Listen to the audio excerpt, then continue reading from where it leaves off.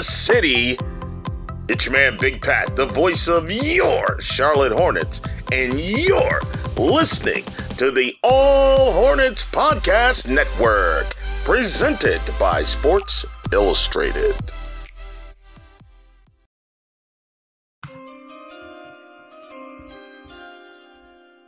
Welcome back to the All Hornets Draft Show. Joining me as he does every week to break down everything NBA Draft, Chase Whitney. Chase, how you doing? I'm doing very well. I'm excited to get back in the saddle here. The draft is steadily approaching here in the next couple weeks. We've only got, a couple more podcasts here before we're going to have to start locking things down and getting ready to find out how it goes on this fateful night for the Charlotte Hornets. Absolutely, we do. And for this episode, we're going to zoom a little bit out of it. We've done a lot. We've had a lot of guests on recently. We talked a lot about Scoot versus Brandon Miller. And what we want to do is have a little bit of an episode where, like, me and Chase normally spend like half an hour either before or after the podcast, just like talking about the draft in general, talking about players, guys moving up, guys moving down, who's jumped out of film, stuff like that. And we just thought we want to bring some of that to the podcast. So this is going to be a little bit more zoomed out this week. We're going to be talking about some trade-up targets in the early 20s because Charlotte had the draft capital to move up in this draft.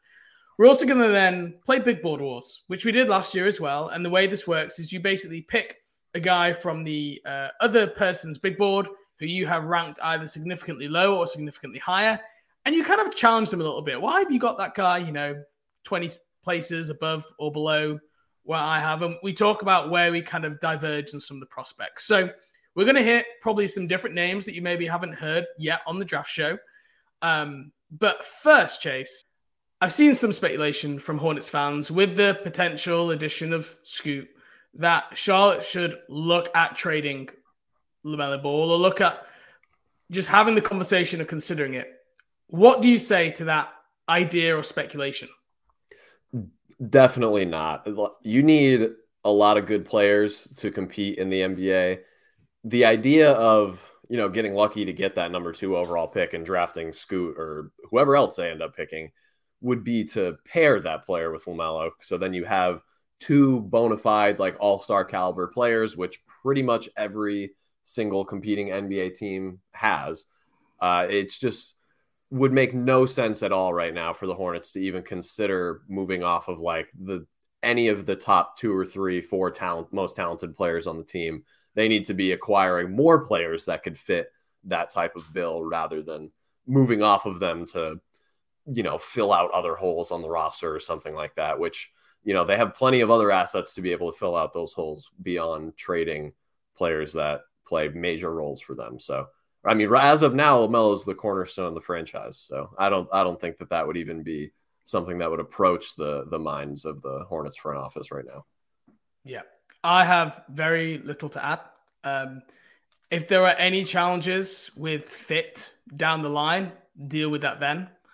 That is not something that you do not need to outsmart yourself here by thinking like what you need to do. Just put whoever you draft this year next to LaMelo.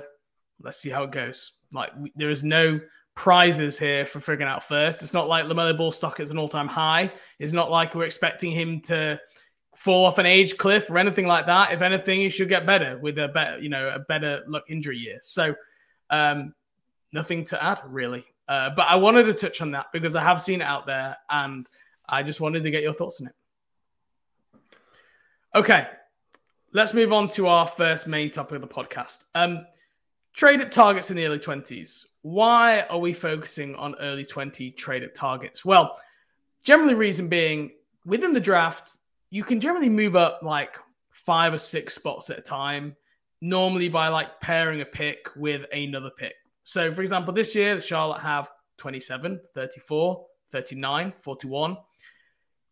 It's quite understandable to you pair that 27th pick with one of those second-round picks. You can probably move up 3 to 4 to 5 to 6 spots, depending. Even if you threw 2 second-round picks in there, I don't know what team wants that. But it's normally possible to move up in the draft.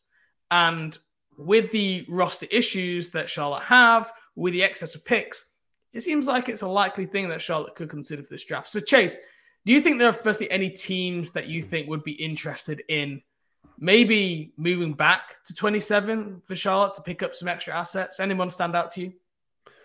I think this is going to be a tough year to do that because, like you and I have talked about, the quality and depth of this draft kind of does begin to trail off in that like late lottery, late first or mid first round area.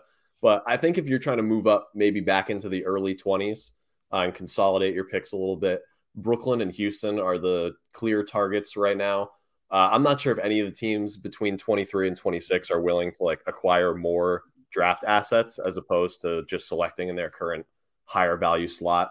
Like Portland, Sacramento, Memphis, and Indiana all have 3 picks plus each. And the Hornets ideally are consolidating picks in this current draft, like you said, like 34, 39, 41 with 27 to move up.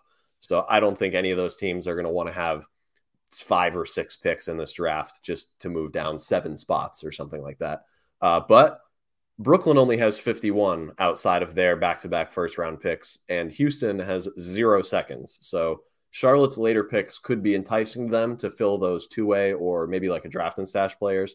I'm not sure if the value matches up, especially to move up to 20 with Houston without parting with a player also. But to me, those are the 2 teams to look at because 27 and 34 or 27 and 39 might get you to 22 or 21. Maybe 20 if you throw a third pick or a low salary player in there for Houston. But there are some possibilities, but it might be more difficult than in years past, I think.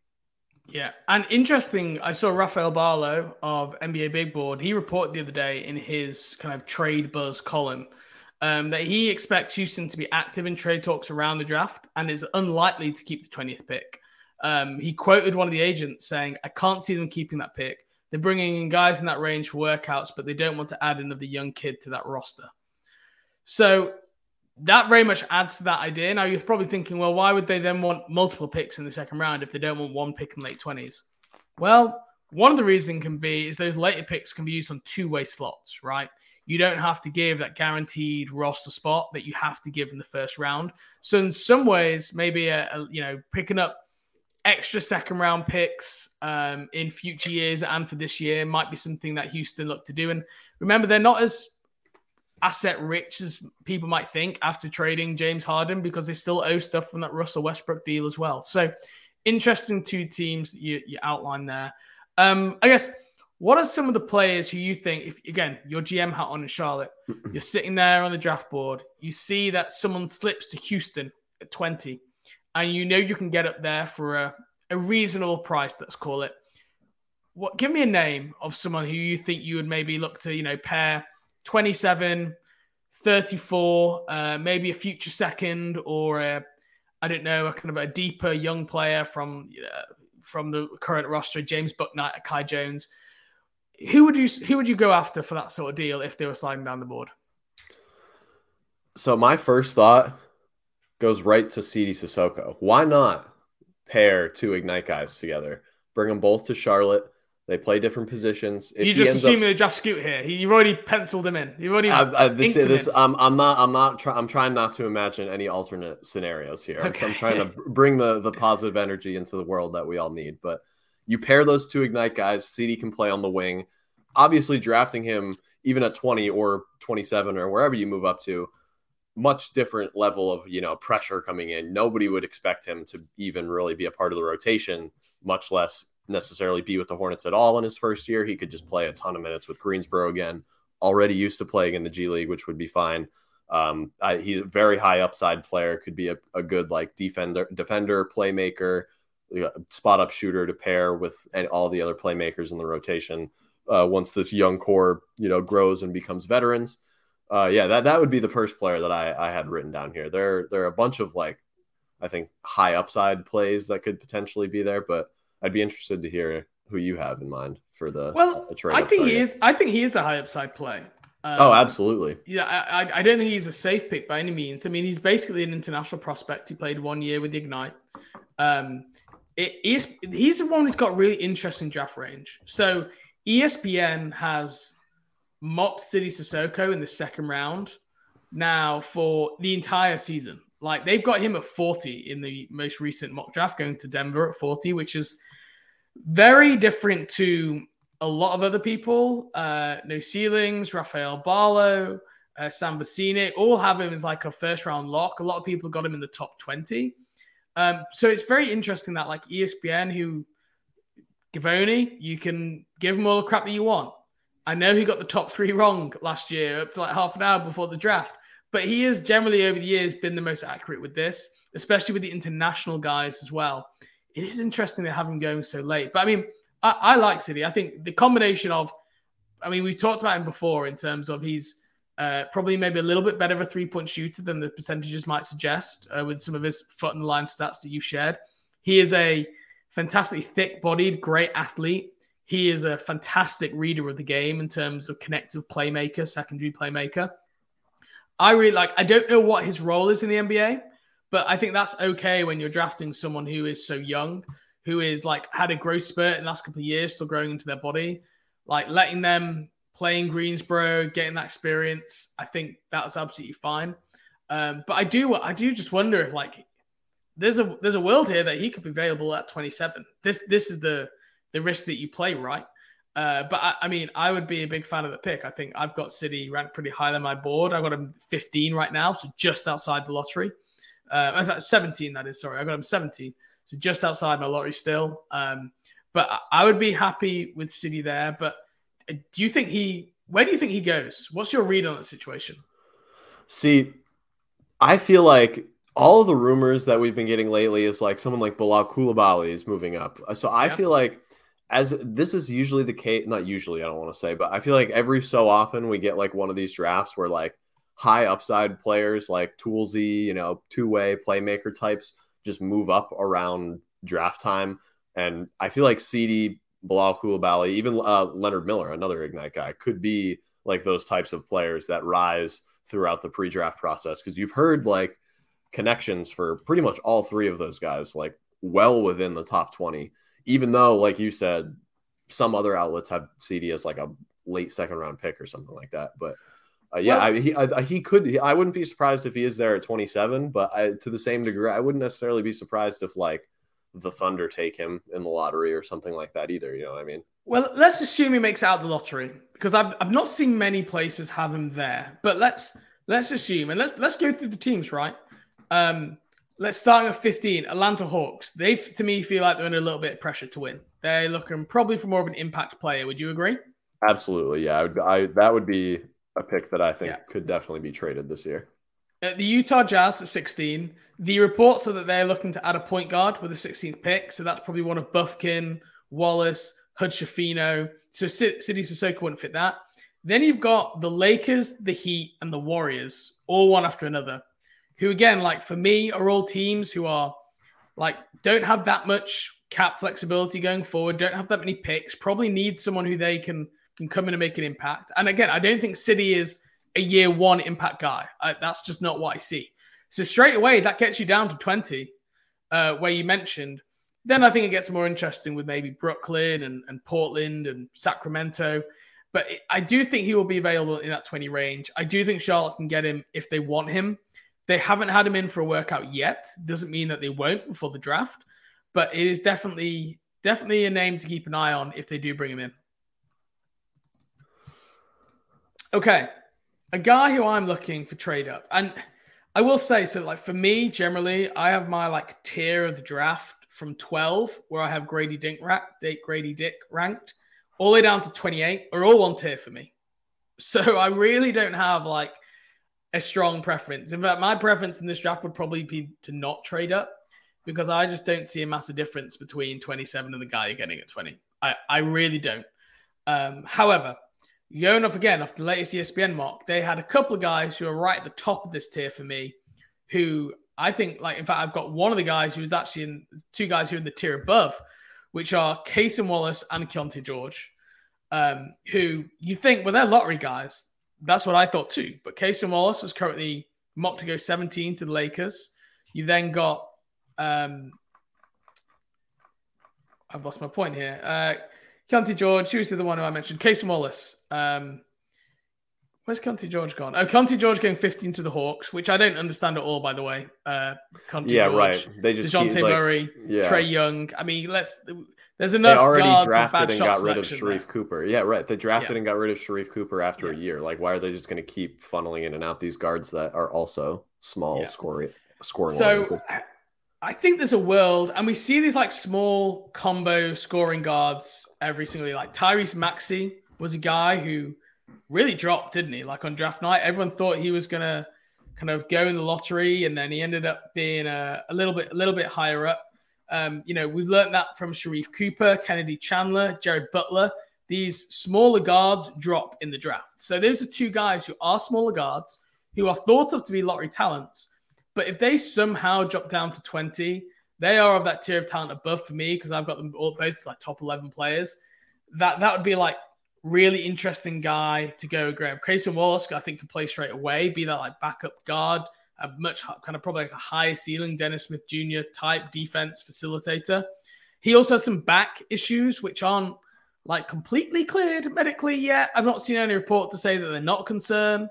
So there could be some additional injury issues there, which might be a reason that he drops. But those are a couple of names. So I'm guessing are higher on your board generally. I know one of them isn't actually, but I know Kaysen definitely is, who I would be very aggressively trying to move up. If you felt like you could give up minor assets to get another guard prospect in that range. I think another guy that you could think of in a similar light that would be higher up on most boards or consensus boards that would have to fall to get there, maybe Dariq Whitehead, especially with the recent news that he had another foot surgery, wasn't able to participate in a pro day, or obviously isn't going to be able to work out or anything like that. I mean, that's certainly not going to raise your stock this time of year. So that'd be another guy that I would be looking at too, like just a wing shooter that can, come off of screens, catch and shoot.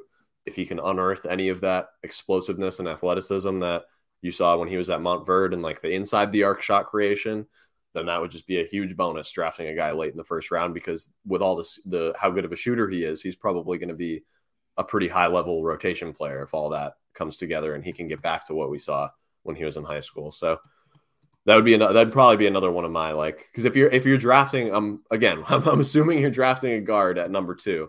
I think ideally you're pairing them with like a wing or a forward with that later first round pick going forward, and then filling out the roster with the rest of those picks. I am kind of torn because I think that like late first round pick is probably going to be quite far away from the rotation this year, and depending how they get on, like maybe even next. My feeling with Dariq is it's just really hard to trade up for a guy who's got foot problems and injured and is probably going to like miss the summer and maybe the start of the season, to like sell your fan bases. Yeah, this is exciting. Now, like, I know like the nerds can be like, well, he was actually a top prospect before the year and the injuries, and now maybe there's a reason here that he's, his stats weren't as good this year because of this foot injury. I know there's that argument, but generally, like, he's like, those type of players seem to be the type of guys that teams wait to drop to them and go, oh, well, let's take the swing, rather than like aggressively moving up.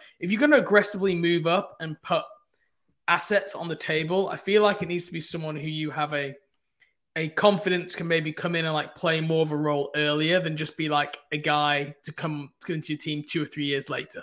Because that's why you draft guys early normally, is because they have a higher upside and they can make a winning impact earlier in your team.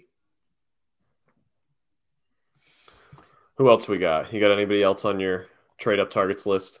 That was really it. I mean, those are the only 2 guys. This whole group of, I don't know, Jordan Hawkins, Leonard Miller, Bryce Sensabaugh, Hutch Afino, Derek Lively, Ryan Repair. I mean, if any of them are there at 27, I'm really happy, but I'm not packaging a bunch of stuff to move up in this draft. There's not the talent drop off, in my opinion.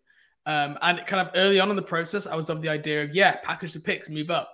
As I've dived and learned more about the draft class, I just think, I mean, they always have access to more intel than I do, but I don't think there is a clear drop off in talent between that. And I think you've heard a little bit of that kind of like from once you get outside the lottery, the range almost up to like 35, 40 is pretty open in this draft. Yeah, I definitely get that. I think it's definitely just, I think, more worth exploring for the Hornets just because of how many picks they have. Like, even if you're moving up 4 or 5 spots. You're just giving yourself a wider draft pool, getting rid of one of those spots that you're ultimately going to have to worry about in some sort of roster crunch or something like that. Because would you rather trade picks to move up 5 or 6 spots and get, I know it depends who you get, but get a guy, or would you rather because what I think is probably quite likely is maybe trading some of these picks just to roll them into future years, right? You trade him for a 24 or a 25 second round pick, or I don't know if you want to trade the 27th pick again for another late first a few years down the line. Do you have a strong preference between those two? I for the second round picks, I think it would be fine to just roll those over.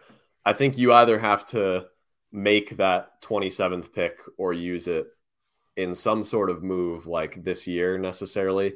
Because unless you're just gonna trade a future first round pick going down the line, if you can roll it directly over to 2024, so then you can guarantee yourself that you have a pick next year. Because the Hornets, as of now, they would not, because their pick is going to, I think, at San Antonio now. I believe after the pick that they traded to acquire Kai Jones in that trade up, I believe is going to be conveyed to San Antonio next year, unless the Hornets are within the top 10 again in the lottery. So which is possible. We can't. I don't know. It's possible, I'm not ruling that out. I'm really not. I wouldn't either. But I'm sure that they're hoping that pick is going to convey to San Antonio next year. So I think the only way I would trade and roll over 27 is if you're guaranteeing yourself a pick in the 2024 draft. But other than that, just make it, acquire a player that maybe somebody you're just spending in Greensboro, or a draft and stash player, or move up, however many spots you can with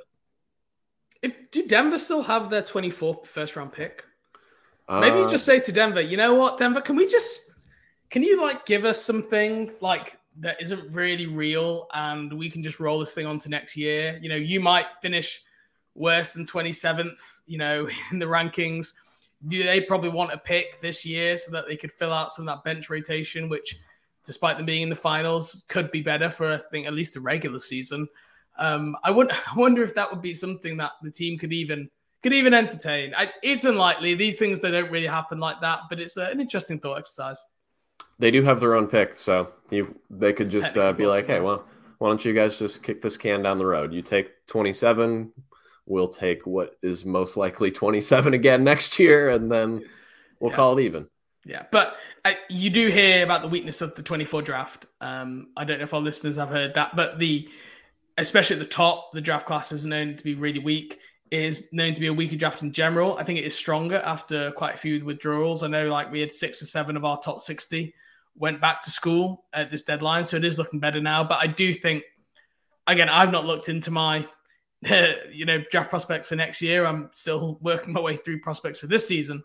But that is something that NBA teams will have a better handle on. It'll be interesting to see on draft night if we see as many teams trading for 2024 picks. Because if no one really wants them, if this draft is as weak as they think it is, and NBA teams, no one's going to be wanting to take, give us your second round pick this year and we'll take your 2024 pick next year. That maybe we might see a lot of 25, 26 picks coming in draft night trades, which will be a real temperature check for what NBA teams think of that class.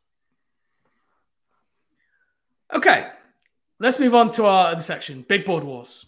As I explained at the start, we've gone through our 2 big boards, both of our top 60s, and we have ranked the players who've got the biggest difference between our 2. And I'm going to start with the player who's basically the closest on our boards. And then I'm going to end with the one who we are the biggest disagreement on.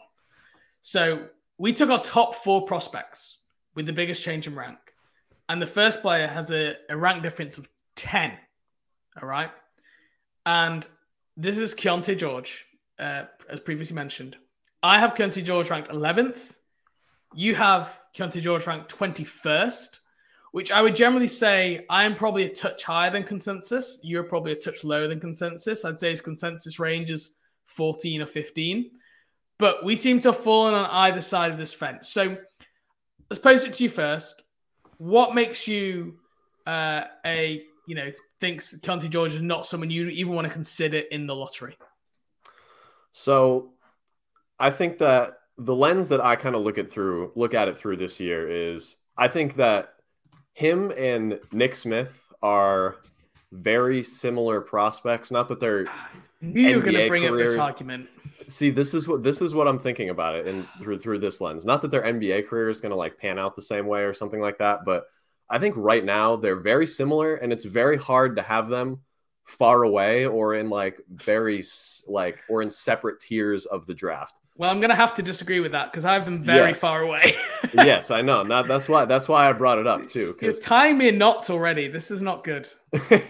So I'm just going to phrase the argument as a comparison because that's kind of how I was, I had it prepared in my notes earlier. The way that I look at it is I have Keontae George at 21. I have Nick Smith a touch higher than him.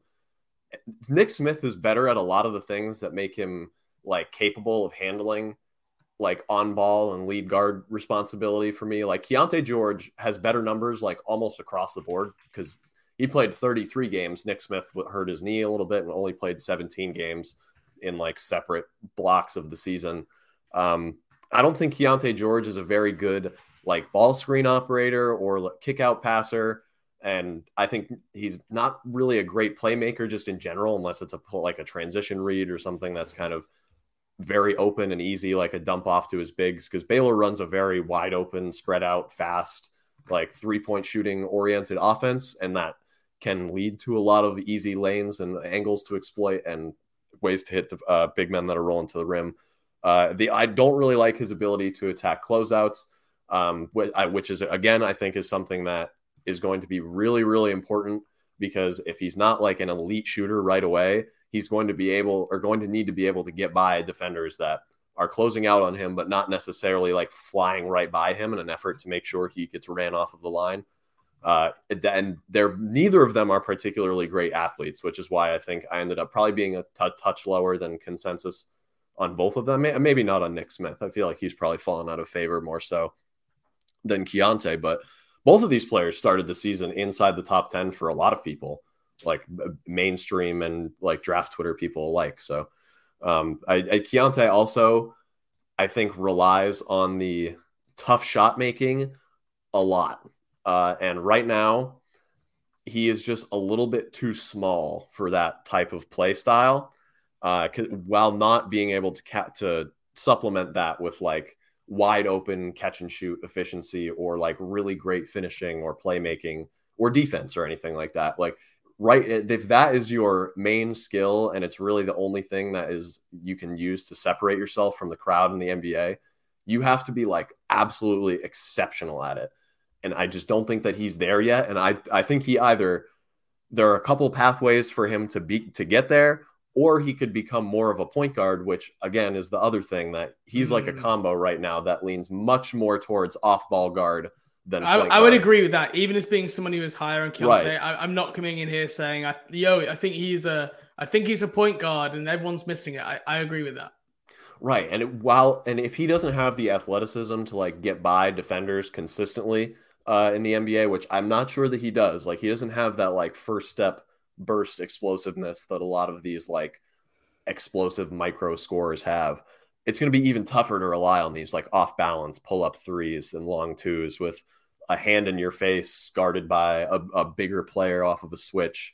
And like until he develops into more of a point guard and is able to leverage those situations where his on ball defender is like completely focused on him and he can manipulate the defense and stuff like that. And I think that's where Nick Smith, I think, separates himself a little bit. And that's why I have him higher. He is able to take advantage of those things a little more. I'm not sure what Keontae George does in the NBA right away. Okay. And I think that's important for players that are not being drafted in the top, like, lottery-ish area. You need to be able to do something like right now. And I'm not sure what that is.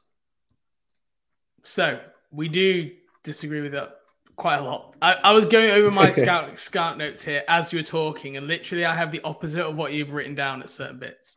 So, firstly, I think Keontae George is probably one of the best shooters in the draft. I would say he is probably behind Jordan Hawkins. He's probably behind Grady Dick. maybe behind Jet Howard. After that, I would have Keontae George maybe as the next best shooter, especially at his age. His percentages weren't great. He was 34% in the year, 79% from the free throw line, but that was 6.9 attempts. They were off the dribble attempts. They were tough attempts. A lot of them were really poor decision attempts, if I'm being really honest. But I mean, some of the shots that he hit he hit three of them just from the film I watched of these like double clutch threes where there's someone like closing out on him and he's able to like swish these shots from 27 feet contested. And that just shows like that extreme shot making to me just shows that it always looks soft. It always looks balanced. He's really good footwork and has like quite a sudden release. So I think straight away what I think his elite skill will be is his shot making. I think he will be elusive. I think he'll be able to get to a shot. Taking the right shots is something that he needs to learn at because he called his own number way too many times this year at Baylor. And they let him know. They benched him. But I also had written down here that I really liked his burst. So yeah, there was a couple of times he like split double teams and then just drove into the paint, kicked it out. And I wrote down like he almost had kind of Donovan Mitchell style burst. He was a guy probably of like a similar body type, right? With athleticism, speed, not the biggest guy, right? But and Donovan was a better vertical athlete than Keontae George. But I do think he has got a knack for like getting into the paint. He gets to the free throw line a lot. But there are some things there. That's where we differ, I think. I like his burst. I like his handle, his burst with handle, ability to get into the paint, beat those double teams. I like his shot making. And just generally, like, I actually really like his defense. He like steps in and takes charges. Like he's 6'3", but he's not just like a 6'3" guard. I think you have to hide. His own worst enemy is himself. And I really believe that he can overcome that in the right system. Yeah, see, I don't think that he is like more than 25% the athlete that Donovan Mitchell is. I think that's the big separator for me. I think he's fine like as a lateral athlete. He has like pretty good bend on drives and he does split double teams well. Like he gets pretty low to the ground and can like get between players. And he's not like skinny, I guess, but he's not necessarily strong either. So he's fairly elusive, like you said. He has a pretty good gather, like where he does like a hard dribble and that like jump over gather that he brings the ball over his head and over the defender's head. But the only problem is that he doesn't finish that well on the other side of that either. And he like you said, he is not a vertical player at all, and he's not strong. And he has very good finishing touch, but he just doesn't have the athleticism to create like open space for himself at the rim without like it being some sort of crazy contortion layup. And you can have great touch and finish those like often enough, but I don't think he's going to be like a high level finisher in the paint. I wouldn't have him in my top 10 best shooters in the draft either, which is, I think, my other. Yeah. So we obviously disagree on that. I think, but you look at someone like Gabe Vincent, right? He is not a great rim finisher. You look at someone like Duncan Robinson, not a great rim finisher, but they're so good as shooters that I think like you then don't have to be great at the rim because the teams are running so hard at you that you can just like collapse the defense, you kick it out and you make the pass. I saw enough of that I believe he could be like that level of impact or player. And there was, I don't know what game it was. I was watching Keontae George had this vicious one-handed tomahawk jam, which like there is a lot of talk that he's lost a lot of weight during the pre-draft process. In fact, I'm looking at it now against Kansas. He basically went in transition and kind of like jumped up and spiked it, cocked it back. And, he's lost more weight now. He looks a little bit bouncier. I do wonder if he's just a bit more of an underrated athlete. He played with these like double ankle injuries towards the end of the season as well.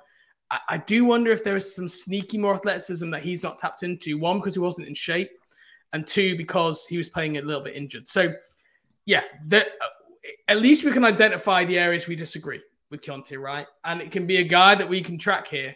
We see different things on film. We can circle back maybe this time next year and have a look. All right, so why don't we flip it to the other side of the coin here? The guy that I'm higher on, Nick Smith. You are much lower on. I have Nick Smith 17. Where do you have him, and what is your point of contention here?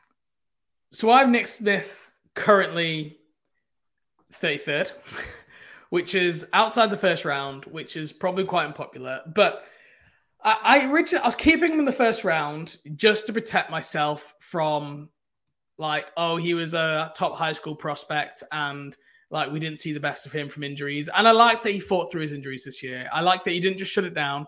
He decided to play through. He tried to come back. And then I just realized I was honest with myself. And I said, the only reason I'm keeping him there is like for tangential reasons, which I don't think are right. And I went back and looked at the film. And I just think he's one of those great high school scorers. I'm sorry, in the pros, I just don't see it working anywhere near as well. I don't think he's anywhere close to the 3-point shooter that Keontae George will be. I think he has got a very good mid-range floater and pull-up game. I think that's exceptional. His like pick and roll, he's slithery in the pick and roll, but he doesn't create for others all that effectively. And he's always a bit like a Lou Williams type. And there's a lot of guys who say they want to be Lou Williams. And there weren't many. Like, you have to be great at drawing contact and everything like that. And then the other thing is just like the defensive tape is just some of the worst of the whole draft. It's not his effort level. Like, he gets in stance and tries to guard the guy. He just is a completely awful rebounder, doesn't attack the ball, doesn't get back in transition. He doesn't play with like a real sense of urgency and just completely loses guys off the screens. I don't know who he guards in Charlotte or anywhere, really. Shies away from contact, has really poor off-ball awareness. So when you talk about, I think he's going to be a guy who, if you get into him physically, he's going to struggle to score efficiently. I think he's going to be mainly a 2-point specialist scorer. I think he'll be a fine 3-point shooter, but I don't think there'll be anything to write home about. His bread and butter, even in high school, is always that mid-range, that floater, like crafty. But I just think when you get to the NBA and you've got the length, the bigs that you're having to play over, and when you're a sieve defensively, I just, he doesn't have the creation. He doesn't have the defense. I'm not sold that he's a great 3-point shooter. He'll be perfectly fine. Those are my areas of concern for Nick Smith. And like, he doesn't get to the free throw line like Keontae George does. I don't see him having the same burst. He plays like very slow style. That's like generally like you have to bend to how you play. And like, let's just face it, he got benched for Arkansas this year. In the tournament, they were like taking him out and playing any guy on the roster ahead of him. They could not trust him defensively. And he's just a guy that unless he is like making shots every other possession down the floor, I just don't see where the value comes from him. So I'm probably out on an island on this one, but I am definitely, I decided I have to be honest with myself. I just don't see the Nick Smith love. See, I definitely don't think that like what you said about him as a defender is necessarily wrong. I just think that the context that he played in this year with his injuries and like how spaced out like the 2 stints in which he played were, I just think they really affected his ability to like gather any sort of rhythm on both ends of the court, and that's something I think that physical rhythm or mental rhythm, like both, in terms of okay. Because think about when you're at the beginning of the season in those non-conference games against worse teams. Like those are when young players can really like kind of like tool themselves up and get like momentum, being like, I'm really guarding right now. Like I'm a part of the team defense, getting off-ball steals, rotating, stripping guys, getting out, making plays in transition and stuff like that, because you can both overwhelm the competition athletically and ideally schematically. He didn't get to play in any of those games. Like he missed the first 6 games of their season. He played, 5 non-conference games in late November and early December. And then he was out again until mid-February. So he missed a huge stretch of the season in the middle of the year. He played a couple of non-conference games and then kind of had to sit on the sidelines as the team was really starting to gel like in the winter and rolling into conference play. And then he got thrown back in the middle of SEC play, kind of had like a rough start, but he had 3 20-point games or 3 games of 24 or more points in that stint to end the year. He had a 4-steal game. I think he had 7 steals in his last 5 or 6 games. Like, I want to rule out the Kentucky game because I Okay. watched every play of the Kentucky game, and he scored like 10 points when there was like a minute left, and like everyone had stopped playing, and it was like not a real basketball environment. Like Kentucky had won, it was like nothing was going on, and he just like threw up a couple of threes and hit them. So I'm removing the Kentucky game from your argument. Strick it from the record, Your Honor. All right, fine. That's fair enough. But either way, I think he played much better as the year went on. Like just in terms, not necessarily from like a full game, like had multiple good games in a row and was just stacking up performances. But I think he was a much more conducive to winning, even though in the tournament it didn't necessarily work out that way. He was benched. Yeah, I mean he was a freshman. That happens to freshmen maybe more often than people would think. Not necessarily for somebody that would be picked in like the top 5 or 10 or something like that, but for a guy that missed as much time as he did this year. It was an Arkansas team desperate for shooting, Chase. Like, oh yeah, they had Anthony Black, Jordan Walsh. They did not have shooters. They were a great defensive team. You thought that they would be desperate to get in the ball. They struggled for creation. They struggled for shooters, and he couldn't get on the floor. And that is something that just does not sit right with me. Yeah, I mean, I just think it's because he had no rhythm like all year. And I think if you watch like all of the flashes, like, and had no other like information on Keontae George or Nick Smith, like, I don't think it would be even close. Like, I think Nick Smith looks like the better player, like at his peak by like a comfortable margin, because I disagree with that. He has that, like you said it, he has that like slitheriness, like as a ball handler and pick and roll player. I think he's a much better passer than he was given credit for. If he didn't have to play with like Anthony Black, like a non-shooting point guard, they wouldn't have needed Nick Smith to be that shooter. But and this is an extremely small sample size, but I actually think that this is something that's very encouraging long-term. Of the 24 threes that Nick Smith made this year, 22 of them were assisted. So I think, and going back to the point I made about Keontae George, where I don't know what he does on an NBA floor right away, I think right away what Nick Smith can do on an NBA floor is space the floor as a catch and shoot threat. Because if you watch like his catch and shoot possessions, he has like a very, very nice looking catch and shoot jumper, quick release, very on balance. Do you not? But this is one of the things out of my notes. He has like a turn, like he faces the left as he shoots it a little bit, and like kind of shoots it across his body. Yeah, that's one thing I really noticed on like all of his spot-up attempts. His knees and his body is not aligned towards the basket. His energy is going like a 45-degree angle away from the basket. Now, the shot still looks good, don't get me wrong. Like it's smooth, but when I look at like picture perfect mechanics, that lower body does not look like that. And it almost looks like he's fading away on every shot he makes, because I think he's so used to getting in that like cat and mouse mid-range game and kind of having to like fade away because he's shooting over a 6'10" big and he's trying to make some space. But again, that's one that I don't find that shot like something that I look at that and go, yeah, he's going to be a primary floor spacer as role. That's just not what I see, which is fine. We see different things, but that's obviously why I've got him so much lower. I think on top of the primary floor spacing, though, I think he's going to be able to be like an empty side, like attacking closeouts guy. If he'd be able to take advantage of like a 4-on-3 situation, because he's a good passer, can run like empty side pick and roll or something like that, take advantage of a rolling big or hit like a spot up shooter. And his right hand floater, like you mentioned it when we were talking about Keontae, fantastic. It is like impeccable. Like it would be one of the most like it was probably one of the more unguardable shots of any prospect in this class. Like if he gets like a head of steam going to his right and can make like a hard jump stop and like throw that floater up over his shoulder, it's like it goes in like almost every time he gets like a real clean look at it. Because it's, but let's be frank, there aren't that many players in the NBA where when they're taking a floater, the coach and the offense are going, I'm really happy with that shot.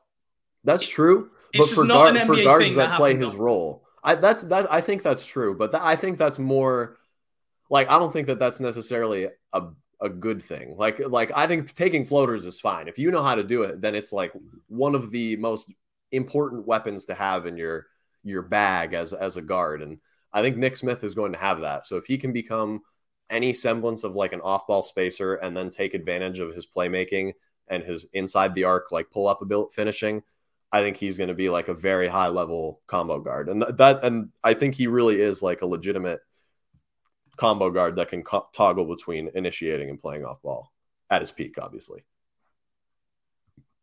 Okay. Let's settle a debate there on that one. Let's move on to our next guy. Olivier Maxence Prosper.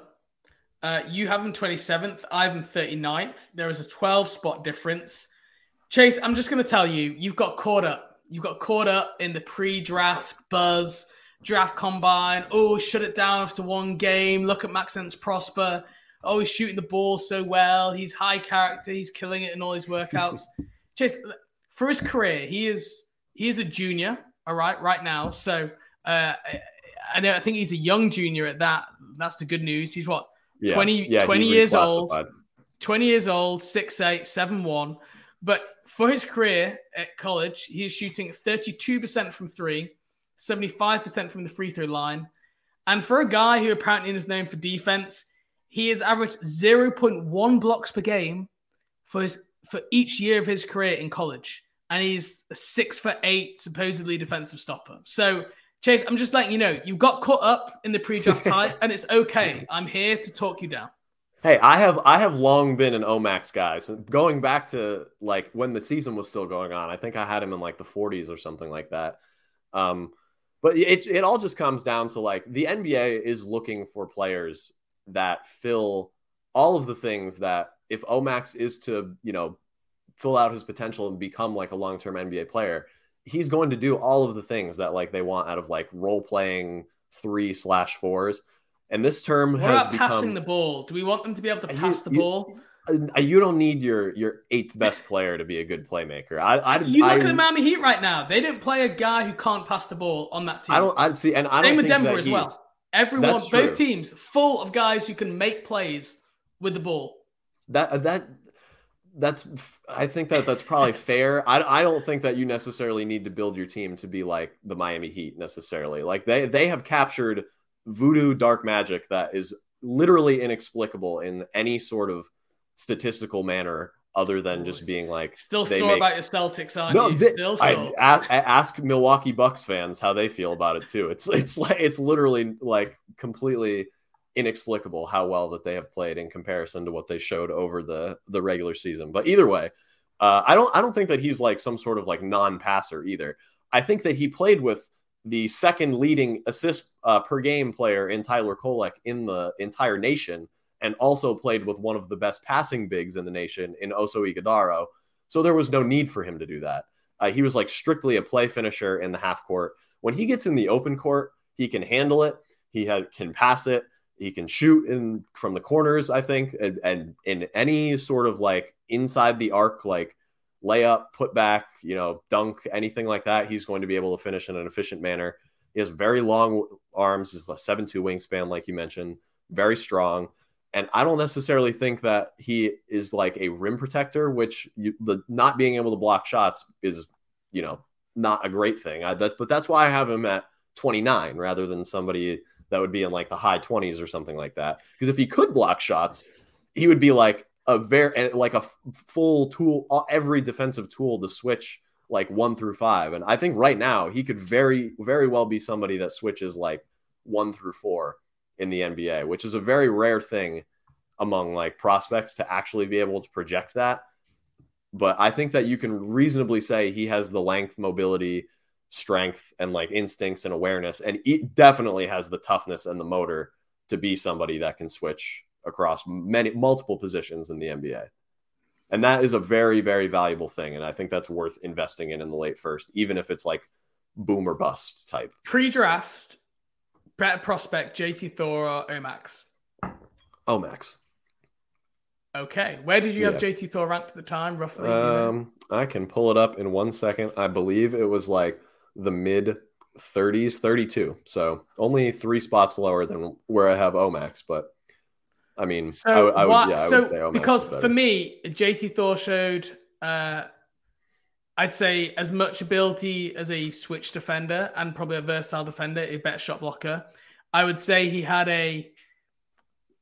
probably a similar track record. Like in his freshman year, which JT Thor was a freshman and drafted, like I think JT shot like 27% from 3. Like Omax was at 16% as a freshman. Like, what makes you have Omax so far ahead of JT as a prospect? Because I look at them and I have JT Thor light years ahead of where I had JT Thor as a first rounder, but I have him light years ahead of where I'd have Omax. I think Omax, his scalability to the role that he's going to have in the NBA, I think makes much more sense, and he's not going to have to develop that type of mindset in any way. He's not going to have to be like he does like JT Thor's scoring and like the off the dribble stuff was a huge selling point for him as a prospect. We haven't seen any of that, and he hasn't gotten to be able to even show us any of that because that's not the type of role he plays. Omax, I think, is instantly going to come into the NBA and just be like, yep, I'm all right. Like going out here and just being like one of those like muck it up, like Grant Williams, PJ Tucker, Jeff Green type guys that just does a bunch of stuff with their arms out at their sides and is always jumping and diving on the floor and doing all the like little things that Jared Vanderbilt, not that's everyone, the name, isn't it? Yes. Yeah, that's another. I think he'll be not necessarily the level of defender, but I think he'll be pretty similar in the way that they play while being able to shoot from the corners and maybe be like some sort of like pick and pop threat in the long term.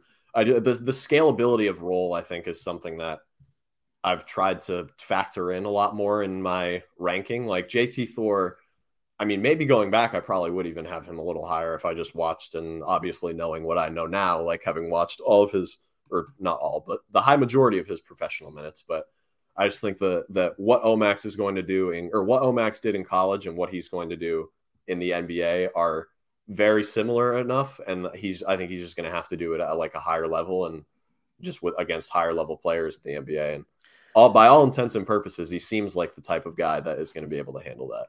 So the one thing I will say is the feedback he's got in terms of like character has been probably like him and Scoot Henderson have been the two names for like best character guys in the draft. So that I will say counts for something. And I've only heard that like recently, but that is the feedback I'm getting. You say like his role in college will be similar to like in the NBA. For me, there's just too many like there's just too many like statistical red flags here. I just can't ignore him. Like, I mean, for his first 2 years, he's a big. He shot 34% in his first year, 46% from the field. He is not good finishing around the rim. He desperately relies on getting fouled, and he got fouled a lot this year because everyone fell for his stupid pump fake every time he drove to the rim, which he was never wanting to go up ever, and people just kept jumping at him, and he kept initiating the contact. I don't think that's flying in the NBA. 31% career from three, not great. 75 from the free throw line is fine. He has a 2-to-1 turnover to assist ratio, which I talked about some of the passing concerns earlier.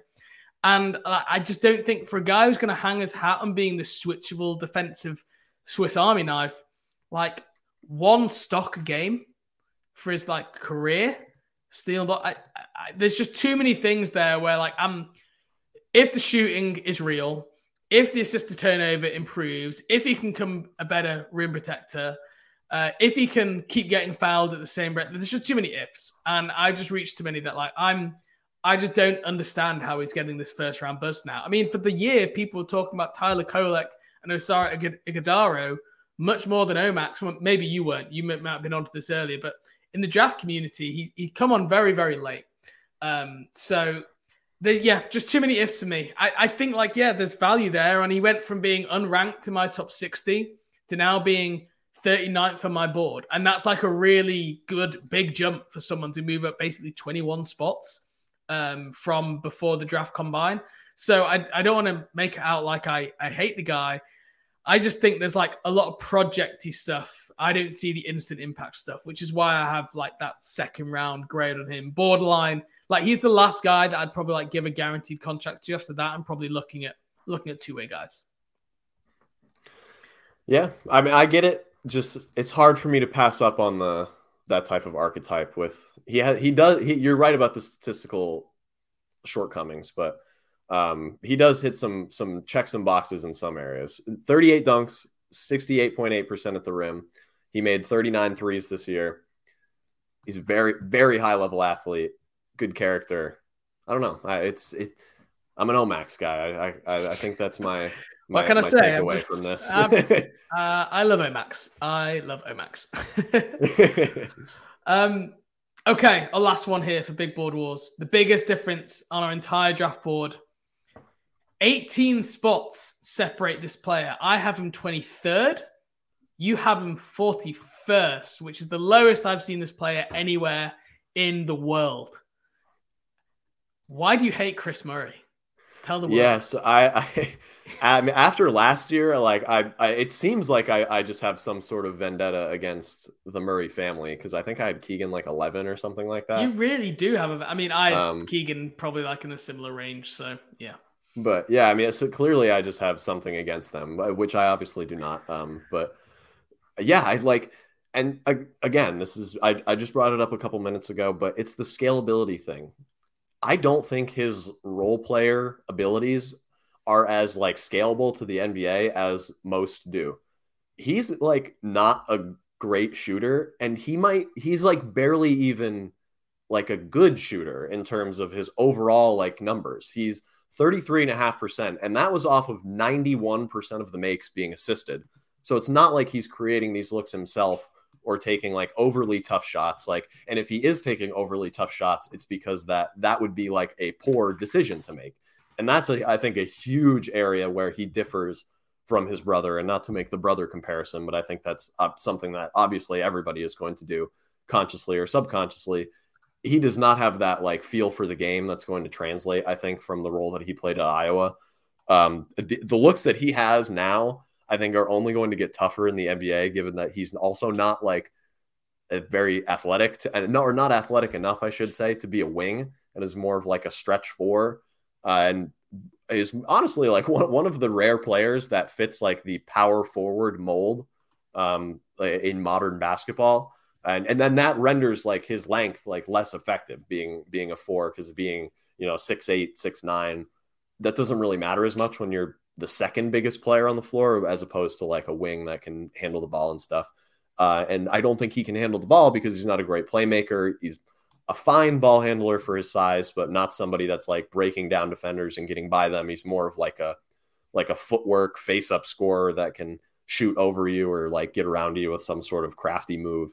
And I don't think that's going to work as much in the NBA. Though I will admit, I actually think he's going to be like a pretty good team defender that would get like a number of steals and blocks in rotation. Like if his NBA career pans out and I'm wrong about all the stuff that I said, I think he would be a good team defender. And that's not something that I like knock him for right now. But I just think the age, lack of athleticism, and lack of like on-ball creativity outside of just like tough shot making at his size are really tough to put in the first round. And like when it's somebody that would have to up his statistical output pretty significantly to be somebody that is like, put him on the NBA court right now. Like, and at that age, like that's kind of a tough ask with a guaranteed contract. So you've put forward a lot of reasons there. I know the real reason you don't like Chris Murray. Okay. And it's because he's the anti-Max Prosper. He is the most boring draft candidate there is. There is not anyone talking about Chris Murray. That's true, actually. He's old. We know exactly what he's going to do. He's low maintenance. He's like not flashy in anything he does at all. He's just like, there's nothing exciting about watching Chris Murray. And I get it. I find it boring as anything. But he's like super productive, like 20 points, 8 rebounds, 2 assists, over a block a game, a steal a game. I don't see the world personally, but this is why the draft is great, because we can disagree. How you can have like that level of production behind someone like that. And I know what you're going to say as well. He's a lot older. He's like 2 years older. It's not huge. It's like 18, 20 years old. Some of these freshmen, it's not like with the 3 or 4 year difference here. That's the real reason you don't like Chris Murray, because he's just a boring guy, and I get it. It's okay. I mean, I can't dispute it. You make a very compelling case, but yeah, I mean, I think a lot of it is just kind of maybe like my draft philosophy, like with that late like first round area. Like I'm just not. I think I'm much more of like a take a swing for the fences, like in whatever way that might be. Like some young player that has a lot more upside, or like maybe an older guy that has more to tap into. He just doesn't fall into either of those categories. And he is productive, like no doubt about it. Like he was one of the better players in the Big Ten, which is one of the best conferences in all of college basketball. But I don't know. He's just not as efficient as you want to see, I think. And doesn't have I think you're from a 3-point line. I actually do agree with you. The shot looks really pretty, but you do dive into the numbers and it's not great. But I also think his shot was the first thing on the scout report for basically like the Hawkeyes. So, guys are keying in on him. I will say he does a bunch of stuff, which is kind of like you don't notice it as much but he does it really well. So like on post-ups, he's excellent. He's in the 91st percentile for scoring out of post-ups, and he's really good at getting duck-ins. When he gets like a switch and gets a mismatch onto him, he'll take him down to the post, get a duck-in, or he'll cut and kind of go into like a semi-post-up cut and score that way. Again, it's not exciting, but it just worked. He's excellent, 92nd percentile on offensive rebound putbacks. So he like rebounds the ball to a good level. Again, nothing flashy about like offensive rebound and putting it in, but those like just the way he works.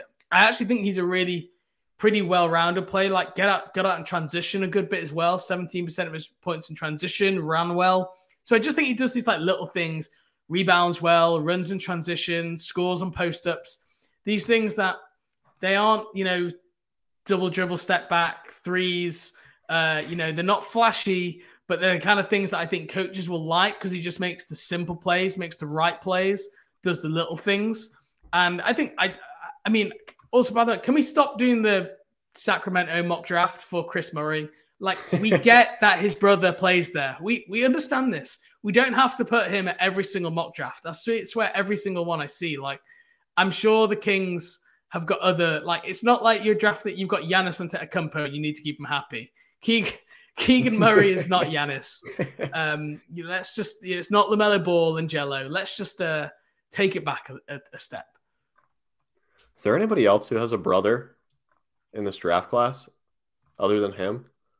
I'm looking right now. In the NBA right now, or just like potential draft prospect? Yeah, that would be in the NBA. I'm looking through my big board. I can't, not a single name is jumping out at me. So, I mean, that could serve as a huge benefit in Keegan's favor, or Chris, I suppose Keegan's as well, but Chris's favor, because he's the only one with familial connections in the NBA right now. Jet Howard had a dad at one point. Does that count? Yeah, that counts. That counts for the Heat, because the Heat like his dad. So we'll go with that. Yeah. So I mean, overall, I do agree with you. Like, I don't find watching Chris Murray exciting, but I just think he's like so solid at enough things that you just know he's going to be a rotation player in the NBA. And like for a lot of teams, like we said, who need players who can impact straight away. We listed some of those teams earlier, the Lakers, Miami, Golden State, who might be looking for that impact player now. I think Chris Murray is someone you could foreseeably plug into a player of rotation next year and he can make an impact. And I think that's why he'll go in the first round.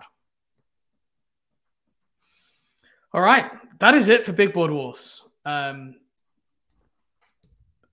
don't feel like either of us have really persuaded either of us to reevaluate. I don't think so. Picks. I think we were just talking to a wall. We were both just like, it was two brick walls, just having like an hour plus long conversation. But that's okay. That's how draft discussion. Exactly. That's how draft discussion goes a lot of the time. If we have this discussion in April, May, we're probably more open-minded. But by this point in the draft, we've made a lot of the film. We've done our rankings. We've made our decisions. But I think for people out there who might be interested in some of these prospects, I think it will be you can see both sides of the argument, right? And you can decide for yourself which one you think is most appropriately or most accurate. All right, well, let's get out of here. It's been just over an hour here. We'll be back next week. We have an upcoming podcast with Rafael Barlow, which we're recording next week, which is very exciting, from NBA Draft Big Board. We also have another podcast in the work, potentially with some of the crew from No Ceilings. So we've got some guests upcoming soon, and hopefully by the next time we speak, Chase, we might have had a Brandon Miller or Scoot Henderson workout. Let's hope. I've been waiting for that that workout to drop. Like they've had, I think 3 days of workouts in a row. I'm just patiently waiting for one of them to just say one name only, just Scoot Henderson or Brandon Miller or anybody, because they haven't worked out anybody in the lottery yet. So yeah, they've not worked out anyone. I think Marcus Sasser is like the highest profile player they've worked out so far. So. Well, they had a match yesterday. I know you will have been excited about that. He's I'd probably say his stock seems to be even higher than Marcus Sasser right now. So Colby they had Jones, Julian Phillips come in today. I'm not really a fan of the guy, but me neither. Yeah. Anyway, right. Let's leave it there. Let's finish it there. All right. Thanks, everybody. See you later. See you soon.